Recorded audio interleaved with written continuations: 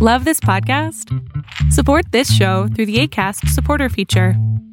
It's up to you how much you give, and there's no regular commitment. Just click the link in the show description to support now. Hey, I'm Ryan Reynolds. At Mint Mobile, we like to do the opposite of what Big Wireless does. They charge you a lot, we charge you a little. So naturally, when they announced they'd be raising their prices due to inflation, we decided to deflate our prices due to not hating you. That's right. We're cutting the price of Mint Unlimited from $30 a month to just $15 a month.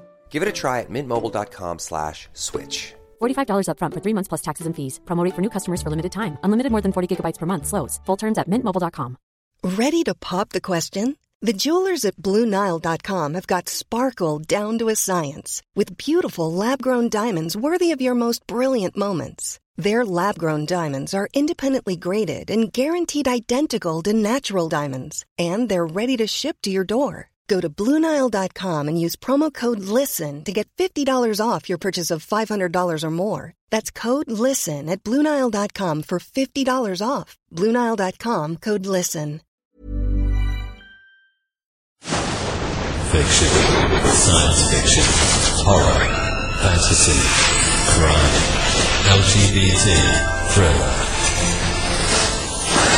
You have now entered the House of Mystery with your hosts, Eric Shapiro, David North Martino, John Copenhaver, and Al Warren. On KCP 106.5 FM Los Angeles, 102.3 FM Riverside, and 105.0 AM Palm Springs. Welcome back into the House of Mystery. I'm Al Warren, of course, and Mr. David Rose Martino is back in the room doing his karate. That's right. What's going on? Why is Rose back? Well, I don't know. I was tired of Joe. I see. Oh, yeah. The boxing wasn't Joe. working. Yeah, No. Boxer Joe wasn't working, and we have to go back to Rose because it's sweeter. Yes. It's very That's mafioso. true. It's very Rose by any other name. Oh, I'm not even going to touch that. Speaking of roses, okay, we're going to get into it. We've got a real rose with us today. We've got an author, a publisher, a radio host. He's a dancer too, but by profession. Mr. Ron Chepesiuk. He's got a new book, Bad Henry, Murderous Rampage of the Taco Bell Strangler. So, Ron, welcome to the show. Thank you, Alan. Good to be here. Well, Ron, you do a lot of things to do with the mafia and the gangs and all that stuff. So how did you come across Bad Henry and that Taco Bell Strangler? It's a little bit out of my usual expertise, because you're right. I write about the mafia and all this, and this is a serial killer. I never did a book before on the serial killer, and this was a really big case in the news back in the 94 when they arrested him. And in fact, it became the biggest prosecution ever in North Carolina. And followed the case, of course, because I lived on the North Carolina border in a city called Rock Hill, which is like a suburb of Charlotte. And I followed the case, and I said, wow, this is really interesting. A black serial killer that was under the radar, operated within a 5-mile area, killed 10 women, and they didn't really know anything about it until he screwed up. He was high on drugs, and he started to make mistakes. And I said, this would be a really interesting book. And then I looked at the people that were chasing him. Like, they had like Dateline and CBS, 60 Minutes, all this. And, I read in the newspaper they were chasing him. And I said, wait a minute. I said, someone's going to grab this. Somebody probably with more credentials than I have. And I said, I don't know if it's worth it. So I let it go. And then about 2 years ago, I was thinking about my next book, and I was on the internet, and I ran across a reference to him, and I said, oh, Henry Wallace. I said, I remember him. So I said, I wonder what kind of book ended up being written about him. And I went on Amazon, couldn't find anything, and I went on the internet, and I found a lot of stuff, background stuff on on his case, but no book. And so I concluded there was no book written on him, and I couldn't believe it, because he's one of the most unusual serial killers. They were saying that he was the first serial killer that knew all of his victims. And I found out because I had a woman on my show that she wrote a book called The Tuskegee Strangler. And I don't know, she may have been on your show too, but she was on mine, Lisa Long, and she had a guy. It was about a serial killer named Jerry Marcus, and he was actually the first. He was black too, but he was there before Wallace. He killed about 6 people, but it was still a fascinating case, and I couldn't believe that nobody had done a book. And I said, well, I'll try my hand at serial killing. Oh yeah, writing. And so glad you added that writing. Yeah. So I put together a book proposal and sent it off to Wild Blue, and on the same day they accepted it. Wow. So it was like it was not even the same day. It was like hours. I sent it to my agent, and she said, you're not gonna believe this, but they want to do the book. They've already sent the contract. And I was still in my chair. I had just finished the letter. I mean, it was like that. So yeah, I did that, and then I started to write the book and did the research, and I had a problem. Nobody would talk to me. Oh yeah. Wow. The cops were embarrassed because they did a really shoddy job of investigating this murder, and they were highly criticized. It became racial because the black community thought that they had slacked on the job and didn't really pursue this guy until it was too late, until there were too many murders on that sort of thing. Yeah. And then the relatives and associates of the victims that I identified, a lot of them wouldn't talk either because they didn't want to talk about the case. They wanted to forget about it, or just decided that it wasn't worth it. And so it was a little difficult in that respect, but I did have a lot of information. I went down to the courthouse, and he had given 10 hours of interview when he was captured on March the 12th, 1994. And they were amazing. They were really detailed, where he just let it all out. Right. And he talked for like 10 hours. He went through every murder and all that and provided a lot of graphic detail on that. So I had that. Yeah. Yeah. On that. The court records were missing. I couldn't find the court records. Oh. But I was able to get enough material, interesting material, interview enough people that I was able to put together a book. And it took me about, from contract to submitting the finished product, it took me about 10 months to do it. Well, that's not too bad. No. Why did the cop drop the ball, so to speak? Was it because of his victims being, black women, or was it because of him being African American, or was it just the community, or what was their problem? It was a little bit of everything. About 1992, 93, 94, when these murders were being committed, Charlotte was really growing. It was becoming one of the fastest growing cities in the country. And people were coming in, like 1 year there, I think 92, 94, or something like 15,000 new jobs were created. And it was just growing by leaps and bounds. But unfortunately, the resources of the county and the city were not. And in terms of law enforcement, they were trying to handle an increase in murders that sort of jumped maybe 3 times what it was before 92 to 94.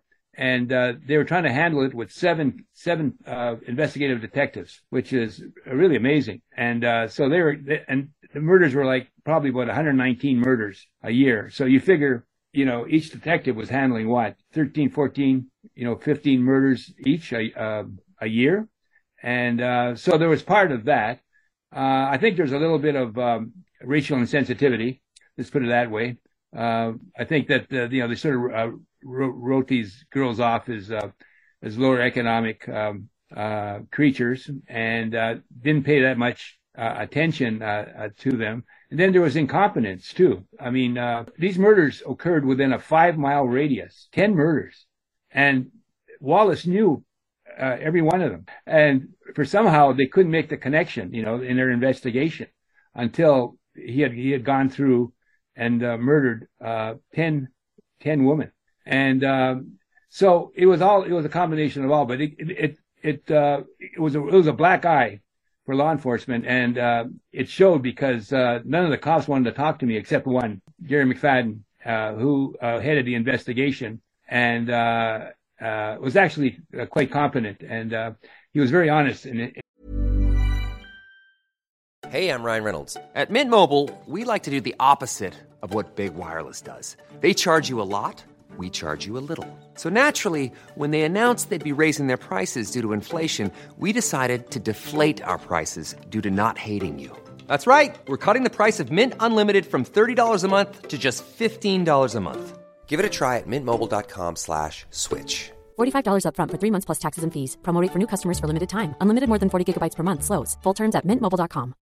If you're looking for plump lips that last, you need to know about Juvederm lip fillers. With Juvederm Volbella XC and Juvederm Ultra XC, your lip look, whether it's subtle or bold, can last up to 1 full year with optimal treatment and no additional maintenance. Find a licensed specialist and see if it's right for you at Juvederm.com today. That's JUVEDERM.com. Add fullness to lips in adults over 21 with Juvederm Volbella XC or Juvederm Ultra XC. Do not use if you have severe allergies or a history of severe allergic reactions, or if you're allergic to lidocaine or the proteins used in Juvederm. Tell your doctor if you have a history of scarring or taking medicines that decrease the body's immune response or that can prolong bleeding. Common side effects include injection site redness, swelling, pain, tenderness, firmness, lumps, bumps, bruising, discoloration, or itching. As with all fillers, there's a rare risk of unintentional injection into a blood vessel, which can cause vision abnormalities, blindness, stroke, temporary scabs, or scarring. For full, important safety information, visit Juvederm.com. Burrow is a furniture company known for timeless design and thoughtful construction, and free shipping, and that extends to their outdoor collection. Their outdoor furniture is built to withstand the elements, featuring rust-proof stainless steel hardware, weather-ready teak, and quick-dry foam cushions. For Memorial Day, get 15% off your Burrow purchase at burrow.com/ACAST, and up to 25% off outdoor. That's up to 25% off outdoor furniture at burrow.com/ACAST. Millions of people have lost weight with personalized plans from Noom. Like Evan, who can't stand salads and still lost 50 pounds. Salads generally for most people are the easy button, right? For me, that wasn't an option. I never really was a salad guy. That's just not who I am. But Noom worked for me. Get your personalized plan today at Noom.com. Real Noom user compensated to provide their story. In 4 weeks, the typical Noom user can expect to lose 1 to 2 pounds per week. Individual results may vary. Hey, it's Danny Pellegrino from Everything Iconic. Ready to upgrade your style game without blowing your budget? Check out Quince. They've got all the good stuff, shirts and polos, activewear, and fine leather goods, all at 50 to 80% less than other high-end brands. And the best part? They're all about safe, ethical, and responsible manufacturing. Get that luxury vibe without the luxury price tag. Hit up quince.com/upgrade for free shipping and 365-day returns on your next order. That's quince.com/upgrade. Hey, it's Paige DeSorbo from Giggly Squad. High quality fashion without the price tag. Say hello to Quince. I'm snagging high-end essentials like cozy cashmere sweaters, sleek leather jackets, fine jewelry, and so much more. With Quince being 50 to 80% less than similar brands. And they partner with factories that prioritize safe, ethical, and responsible manufacturing. I love that. Luxury quality within reach. Go to quince.com/style to get free shipping and 365-day returns on your next order. Quince.com/style. In discussing the case with me, but he became my key law enforcement guy on that. But none of the rank and file detectives wanted to talk to me. Well, I heard he wasn't, the usual serial killer, that he didn't fit the typical MO. Is that correct? Oh yeah, I mean I interviewed one woman right here in town. She was from his hometown of Barnwell, and she went to high school with him. And she couldn't believe that he was a serial killer. I said, R. Henry, a serial killer. He was black, but he ended up on the cheerleading squad, and he ended up on the student council And he was quite popular. He rode the school bus. And when I told her the conditions that he lived in, really squalid conditions, she couldn't believe it, because none of that came out when he went to high school. And, so he was able to, he had an affable personality, and he knew how to talk to women. They trusted him. He gave them advice, and, they confided in him, and he was able to use that to his advantage. And, but he was a really bad person. I mean, a really bad person. The way he killed some of these women is quite amazing. So, you call it Taco Bell Strangler. So what's the connection with Taco Bell and? Well, many of the victims, and including Wallace, worked at Taco Bell. That's the connection. And so they wanted a quick catchy name, and Taco Bell Strangler. To identify him as the taco. That's what the press identified him as, the Taco Bell Strangler. Well, yeah, it's crazy. So he knew them all. Yeah. Or he knew. Yeah. And so, what was the reasoning behind his killing? Like, was he raping these victims? Was he attacking them in that way? Or was he, what was he out for? He came from a really screwed up background. He was born in Barnwell in 1995, November 4th, and his mother was brutal. She had a hard life. She worked in a textile factory. And she used to beat him and her sister. She used to call him everything, dumb, stupid, just constant abuse. They lived in a one-room shack, and he slept right next to the pots of crap that collected in the house, and he had to go out every morning and dump it out. And she used to parade him through the neighborhood in girls' clothes. And he had a sister named Yvonne, and she used to get Lottie Mae was her name. That was the mother's name. She used to get them to beat each other up, when she was too tired to do that herself. So, he had all of this abuse when he was growing up. And the psychologist that I talked to, said that he got this incredible pent-up rage against the opposite sex, which eventually accumulated and came out later on when he was older. Yeah, Dave parades around in a dress too all the time. Dave parades around in a dress, but he doesn't kill. He hasn't killed any females yet. Yeah, that we know of. Yeah. That we know of. I like North. I like Dave North Martino. Well, yeah. Yeah, see, that's a really good serial killer name. Yeah, your show's confusing. He's Rose Martino. He's North Martino. Well, he's North Martino's the serial killer name. Yeah, exactly. I'm the man of many names. Yeah, that depends on what he's doing that day. So what was his MO? What did he do to these girls? He raped them and strangled them. He had a hold he called the Boston choke, which was pretty sophisticated. And he would come in the house and sort of take them into their confidence. They would turn around and he would strangle them. He would take them on, and then he would take them into the bedroom, and they'd be half dead already, and he'd end up raping them, and then he'd leave. The first victim may have been sexual. He said in his confession that he was attracted to her, a woman named Carolyn Love. But the other ones, they were for various reasons. He had a really bad drug habit.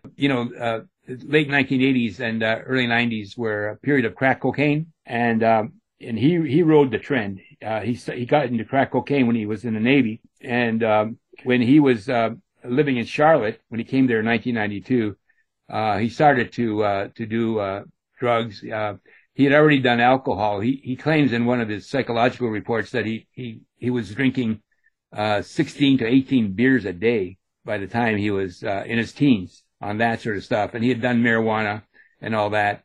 And, he worked at Taco Bell, the Black Eyed Peas, some of the other restaurants there, fast food restaurants. He was sort of a manager and a worker, but you don't make too much money then, right?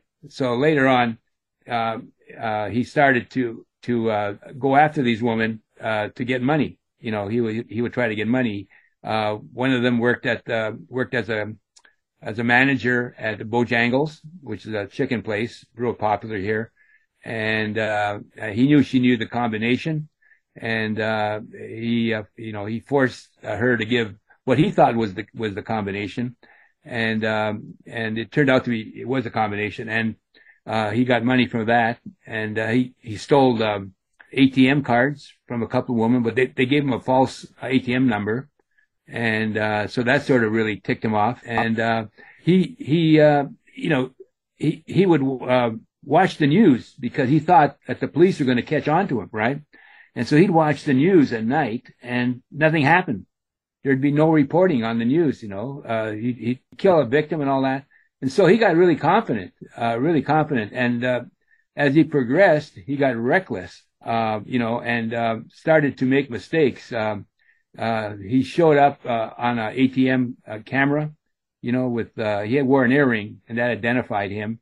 He, stole one of the cars of, one of the victims, Betty Bauckham, and, he would erase all the, evidence, right? Fingerprints and all that. And, he forgot that he had closed the trunk of the car and had put his palm print on there. And that became later evidence for him on that sort of stuff.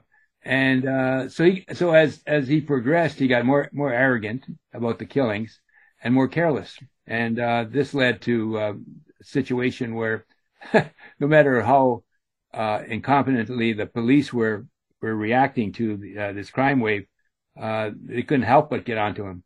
Well, and if he's drinking 16 to 18 beers a day, amazing he got the taco orders correct. Yeah. Well, like I said, he was very, very smooth. I interviewed, one guy that smoked marijuana with him and was shocked that he was a serial killer because he said he gave no evidence of that. He was very personable guy. Did he get a formal psychological diagnosis? Yeah, there's several psychiatrists evaluated him. That became important in the trial because they were trying to get him off the death penalty. The prosecutor, Marsha Goodnow, was adamant about getting him on death row, and the defense were just as adamant about trying to get him off on a mental charge, get him life in prison on that. They didn't really contest the fact that he killed these women, but they just said that he was mentally incapacitated. And they thought that he didn't deserve the death penalty. Was he like a big, strong guy or? Oh, yeah. Yeah. I could have called the book Big Henry. Oh, yeah. Yeah. He was, he looked, Fat Albert. Yeah. He looked a little bit like him. Although at one point in prison, he later went up to 300 pounds. Wow. Because of the diet, and stress and all that. But, he was quite a big guy, probably a little over 6 feet, 220 pounds. And these women were small. Yeah. They were young. They were between 17 and 35 years. One was 35. Most of them were in their 20s. And, of course, they were no match for him once he put the Boston choke on him. Yeah. Yeah. Well, he must have liked his tacos. So, how did they actually catch him? What was his mistake? Well, is Gary McFadden, the police were under pressure, to do something about this.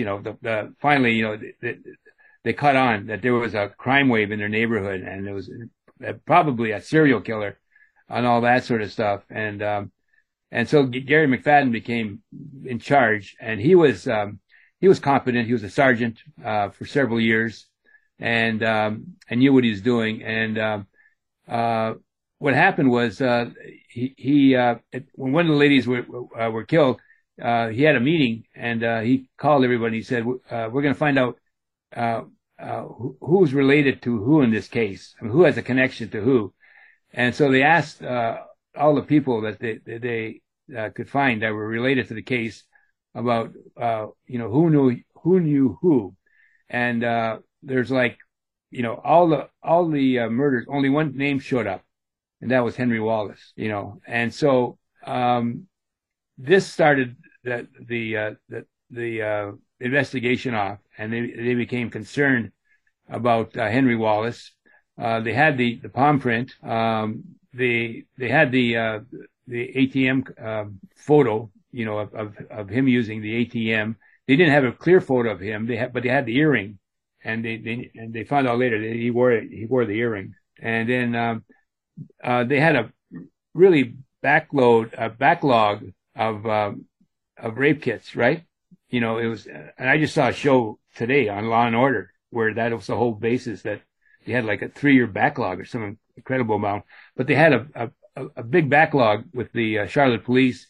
And finally they got around to, some of these women, and some of Henry's DNA showed up. And then they found out that a couple of months before his last murder, he had shoplifted at this mall, had a $38 sweater that he stole. And so they started doing an investigation, and they found out that he was suspected of murder in Barnwell County before he came to Charlotte, and Allendale County, a nearby county to Barnwell, and that he had a record in the military, the Navy, that he had left the military on good terms, but there was something shady going on in the past. He had broken into a hardware store and got probation for that. And so he really became a suspect on that. And then they decided to pick him up, and they did. He was hiding in a friend's bathroom, and they found him and brought him in for questioning. Was he married? Did he have a girlfriend? Did he have kids? Yeah, he had a girlfriend, which was really weird because Sadie McKnight was his girlfriend, and she lived with his second victim in Charlotte, Carolyn Loud. Wow. Yeah, I mean, she was her roommate, and he actually went with them to file a missing persons report. Crazy.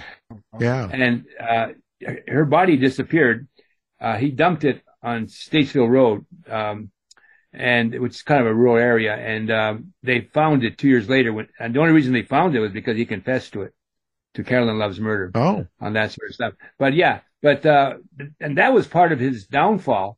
Was that she kicked him out of the house about a month before he was arrested because she was tired of his crack cocaine habit, and that he was into drugs. And she was a pretty straight woman, pretty good woman, and she kicked him out. And so that started him on a downward spiral on that. And he got kicked out of his apartment, and he sold all of his. He had some weightlifting equipment in his house, and he sold all that. And a couple of his associates saw him on the street, and he looked in pretty bad shape on that. And that's like I said, he started to make mistakes because he used to take really good care of the crime scene. He would clean it up. He would try to misrepresent, what happened by doing little things. And he just got reckless. He started to, for one thing, he killed 3 women within the same apartment complex. Wow. At the end. And so that really set everything off. Yeah, convenient. Do you know what it was that set him off on a person? Like what made him choose his actual victims? Like I said, it was part necessity. A lot of it was necessity. He needed money for drugs. He was impulsive. He decided to kill someone before he went, or when he was there. And then sometimes he would kill them beforehand. There's a couple of women that he killed because he already planned to kill them. He planned to steal their money and get their money and then kill them. So there's a variety of reasons why he killed his victims on that. I don't think you could put it on any one reason. Yeah. Okay. You didn't have like a particular urge or need. It wasn't all planned out, and he wasn't trying to. No. Like I said, a couple of the murders he did. He actually went there and with the intention of killing them, stealing their money, and buying drugs with it. Wow. So now he got convicted of, let's say, 9 counts of murder. Yeah. But you say later he's admitted while in jail that he's done anywhere from 20 to 90. Well, that's kind of controversial because I talked to McFadden about that, and McFadden said that he always dangled that in front of him. He said, well, if I get a break on the sentence, or you reevaluate what you sentenced me to, I may tell you where some of these victims were. And there's never been any evidence that he actually killed anybody else. They were just suspected it because he had traveled a lot in the Navy. He was stationed out in the West, and I never ran across anything, like this Kilgo murder, right? Right. Beach murder. Yeah. I mean, you know the guy there, that he's committed some crimes, and they're looking for other places. In fact, right here in the county next to mine, he suspected that he may have some woman that he killed here on that, but there was no evidence that he ever did anything outside of the murders that he committed. You're strange. Now, so was he a particularly smart guy, or real clever? And I saw his psychological evaluation. He was average IQ, and he graduated from high school, and he was smart enough to go to a couple of colleges, but he dropped out. I don't know why he dropped out, but he did, and ended up joining the Navy and working as a radio disc jockey in Barnwell. And actually, he was pretty popular as a radio disc jockey. He had a good voice, and the woman seemed to like him. Well, was he doing the true crime story, or? No, he was doing music. I mean, this is a disc jockey. Yeah. Like Wolfman Jack. Now you're dating yourself there. What? Wolfman Jack? Well, I'm not dating myself. The story's dated. Well, Wolfman Jack was probably dead by the time. 1990s. Yeah, he was probably dead by then. No, he wasn't. No, he wasn't. No. What do you think, Martino? Yeah. I'm looking it up. He's the guy that does that. He's the checker. The truth sayer. Yeah. 1995, he died. Yeah. There you go. Yeah. See? At 57. Oh, my. Wow. See, I told you, you're dating yourself. So he was dying when this guy was. No, the guy was big. The guy was big. I mean, Yeah. And, that's really strange. But you know what? I find it strange because you mentioned earlier how, people were surprised. So he was a soft-spoken, gentle person or something. So nobody had a clue. Nobody had any idea that he was rough or violent or went off. No, I mean, I told you, he smoked marijuana with one guy, with one associated, one of the victims. The cousin of another one, of Brandy Henderson, he ended up watching the news and the report of her murder, and commiserating with with George, the cousin, and he was just a chameleon, He really had people fooled, and he was able to manipulate people, gain their confidence. Like I said, the young woman, and of course they were young, they were early 20s, whatever. And, they didn't know this guy was a serial killer. I mean, God, he would take care of their kid and, give them advice and all that. And, so why should they suspect, him of being a killer? So, okay. So what did he end up getting? Did he get sentenced to death, or how many life sentences? Yeah. What happened was, they went through the, trial, and this was in the mid-90s, where the death penalty was still in vogue, right? There wasn't that much sentiment against it. And he got the death penalty. And everybody thought that he was going to be executed. I think the average span of conviction to execution was like 9 years or something like that. And he was convicted in 97. And then he went through the appeals, right? And they were denied. And in 2005 was supposedly the last appeal he had. And it was denied, and the conviction and everything stood up in court. And so, you would think that there would have been a execution soon after that, maybe a couple of years at the most, but nothing happened. And then the governor evidently put a moratorium on the death sentence because it was so controversial, right? For finding that they were executing a lot of innocent people. And so here he is on death row. He's been there for 27 years. And I asked Gary McFadden, I said, do you think Henry Wallace will ever be executed? His answer was, who knows? Oh, it's a big question mark. Well, they're pretty much not doing it much anymore, are they? Yeah. So he knew about it as much as I did about it. Yeah. Probably not. Yeah. Probably not. And speaking of Wallace, I was going to try to get an interview with him, but I talked to an ABC producer, the TV station ABC, who had done a documentary on him. And I asked her, I said, why wasn't Wallace in there? She said, we tried to get him, and he didn't want to be interviewed. So I said to myself, I said, God, it's going to be a lot of trouble going after him. And I said, if ABC can't get him, why do you think he's going to talk to me? And so I had most of my research, and I concluded that talking to him wouldn't add anything to the book outside of an ego trip. And so I decided not to go after him. He's in Central Prison in Raleigh, North Carolina. Well, and I guess he'll never get out. He has no chance of parole. Oh yeah.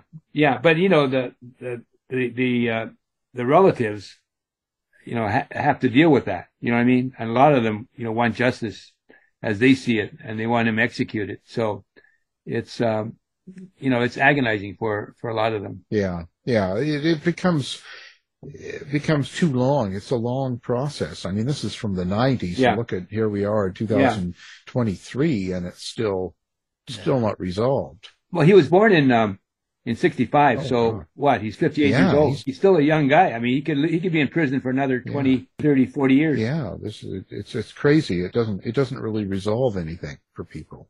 Yeah. You know, no end.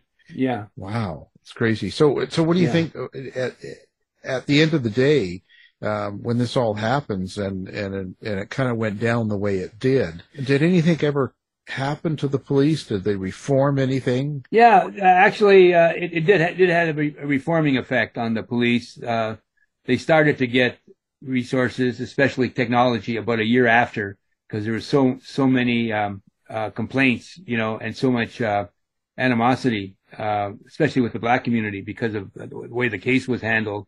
And so they started to get their resources. The police, I understand, have jumped from something like 7, as it was back in 94 when they were investigating the Wallace case, to like 25, almost 30 now, which is good because it corresponds to their population increase. Charlotte has grown by leaps and bounds. It's one of the fastest growing cities in the country on that sort of stuff. But you still have, you know, problems, you know, with George Floyd and all that.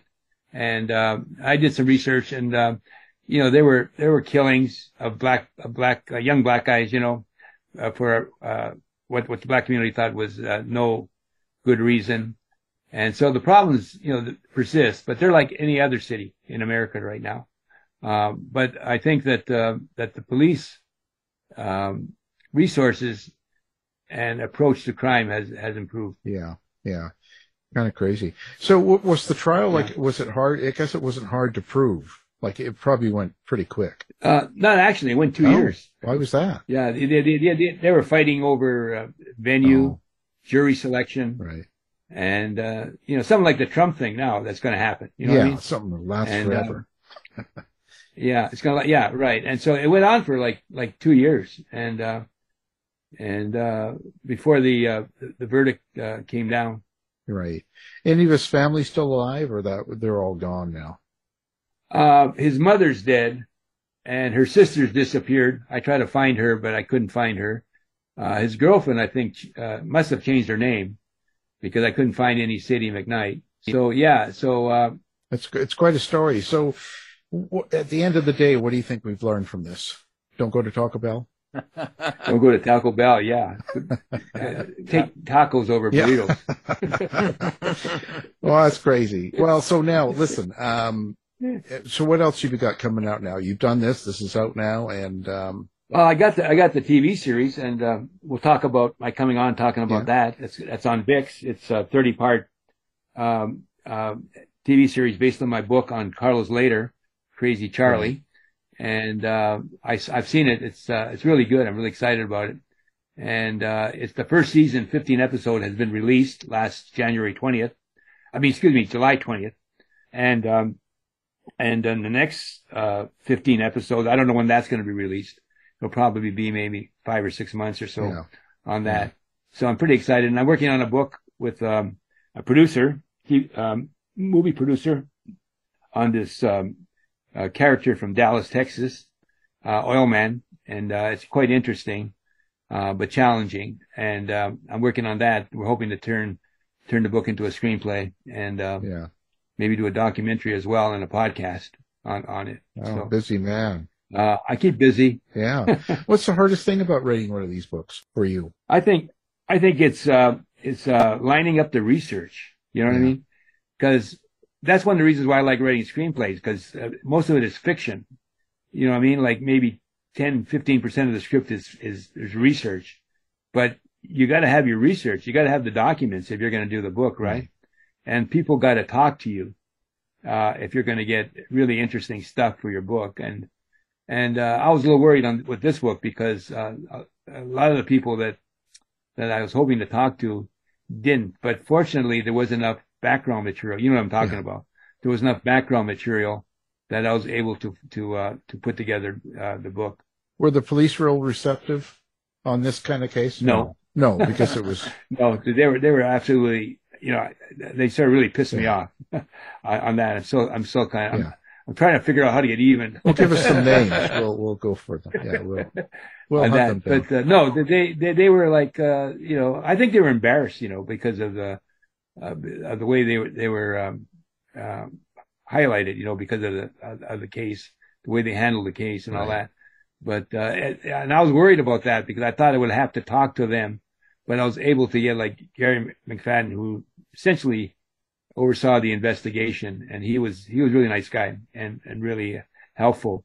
And I was able to find material in the backlog. Yeah. Okay. Let's talk about people. How can people find Ron? Have you social media, website? Where do they? Bars? Where do they find you? Well, first of all, you got to know how to spell my name. And but you can check me out at my website, www.ronchepesiuk.com, Chepesiuk. That's my website. On that, I got a crime show called Crime Beat with Ron Chepesiuk, and it's at artistfirst.com. That's artistfirst.com. And you can check my books out going to Amazon, Barnes & Noble. And you can, you know, check with your local bookstore if you want to go that way. And some of them still carry it. If not, you can order. And I'm on Facebook, and I don't tweet. Oh. And you asked me if I danced. I don't dance on TikTok. No, come on. Come on. What do you got to lose at this point? Come on. Right?